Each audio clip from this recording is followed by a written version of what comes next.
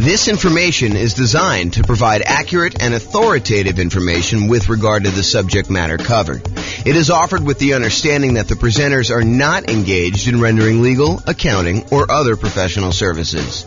If legal advice or other expert advice is required, the services of a competent professional should be sought. Welcome to the Lakeland Real Estate Investing and Real Estate Financial Planning Podcast. Learn all about investing in real estate in Lakeland, Florida, with a combination of real estate financial planning and modeling with numbers specific to Lakeland, plus syndicated, more generalized recordings of live and pre-recorded real estate investing classes, not all of them specific to Lakeland.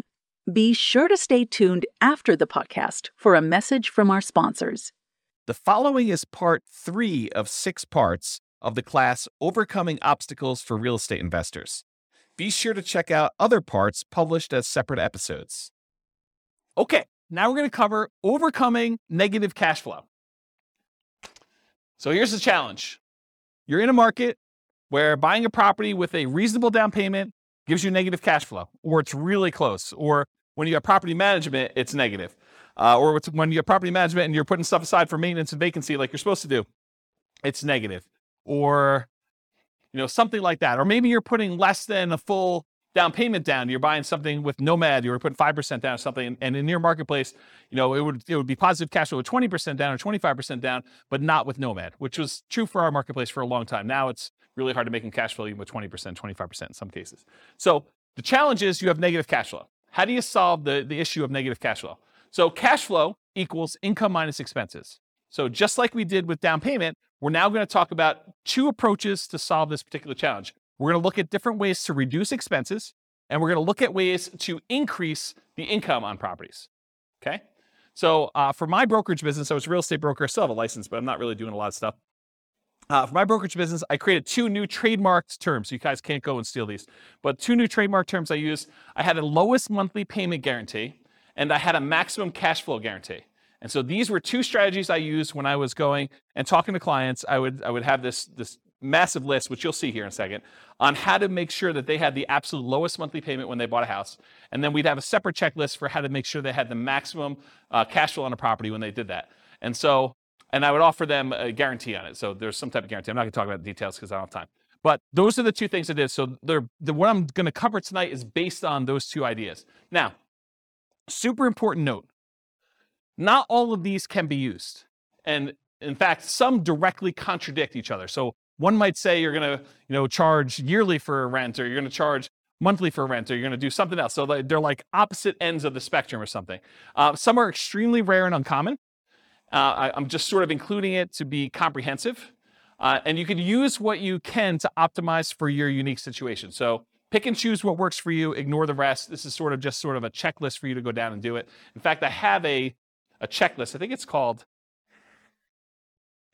called something.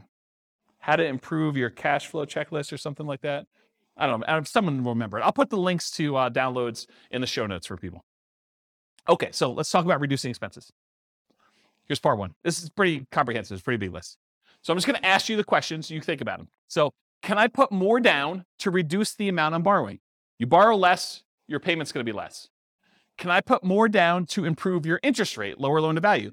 Little known fact, you put 20% down, you get one interest rate. You put 25% down, your interest rate gets better. It's a lot of times much better to put 25% than 20% down. In some cases, if you're doing owner-occupant, it's actually better putting 5%, but I digress. Next question, can I pick a loan with lower closing costs, especially if I'm financing the closing costs? So try to pick a loan where your closing costs are cheaper, especially if you're kind of rolling those into the loan. Can I put more down to eliminate or reduce private mortgage insurance, PMI? Your private mortgage insurance is insurance that you pay so that should you have a foreclosure, should the property go back to the bank, it protects the lender from the losses they may have. So you're paying an insurance policy to protect the lender for them agreeing to loan you more money to buy a property where you're putting less than 20% down. Can I pay for private mortgage insurance in one upfront lump sum payment instead of monthly? That'll save on your monthly costs, improve your cash flow. Has my equity increased enough to request the removal of private mortgage insurance? So if your property value has gone up, you paid down the loan enough where you're now below 80% loan to value, and your lender will remove PMI for you if you make a request.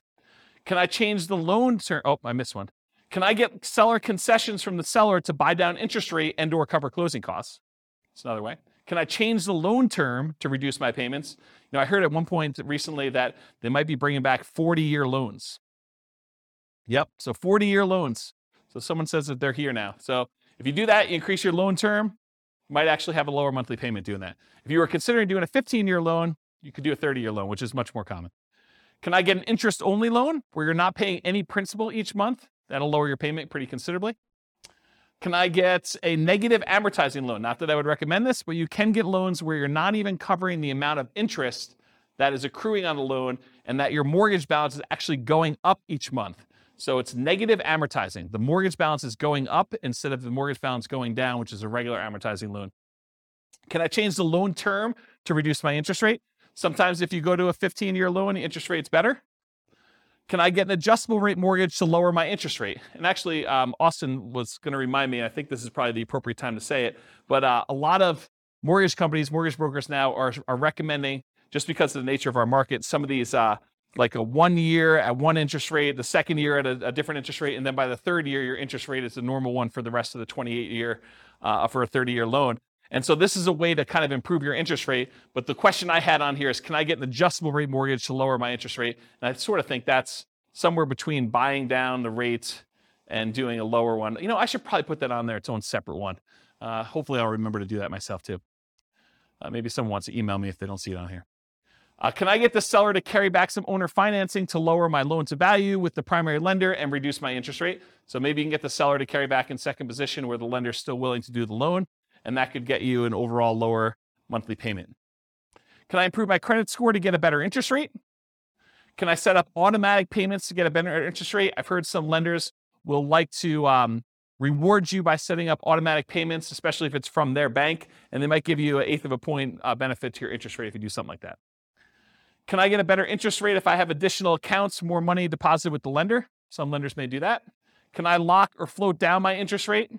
We talked about this. We talked about the shocks and, my client going under contract before interest rates went way up. Well, if they had locked their interest rate, that would have actually improved their thing. Or float down the interest rate is where interest rates are headed down and you are able to get it lower if the interest rates drop by a certain amount between when you initially locked your rate and when you close.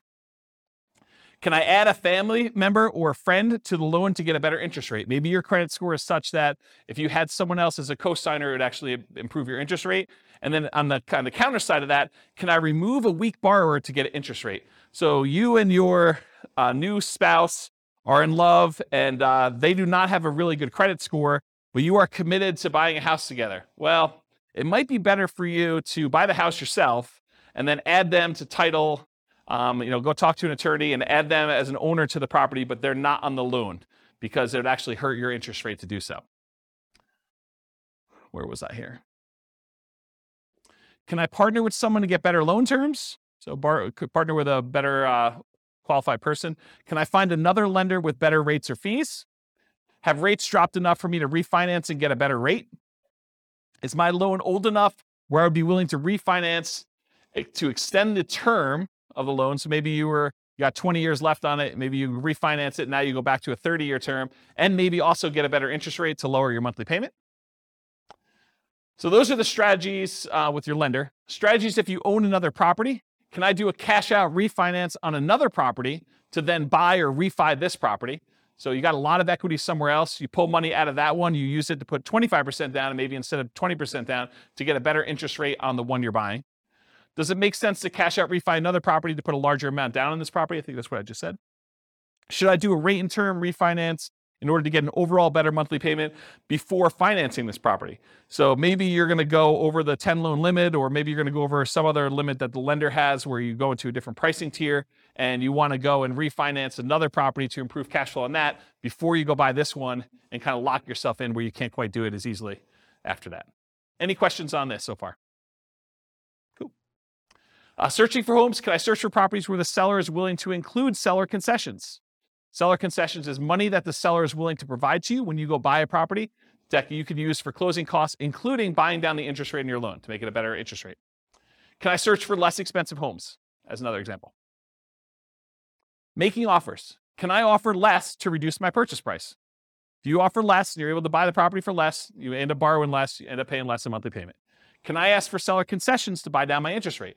In some cases, it may be better for you to take the money and ask for seller concessions instead of a discount, because the amount you would save monthly payment-wise is better for you to have used that money to buy down your interest rate than to get a discount.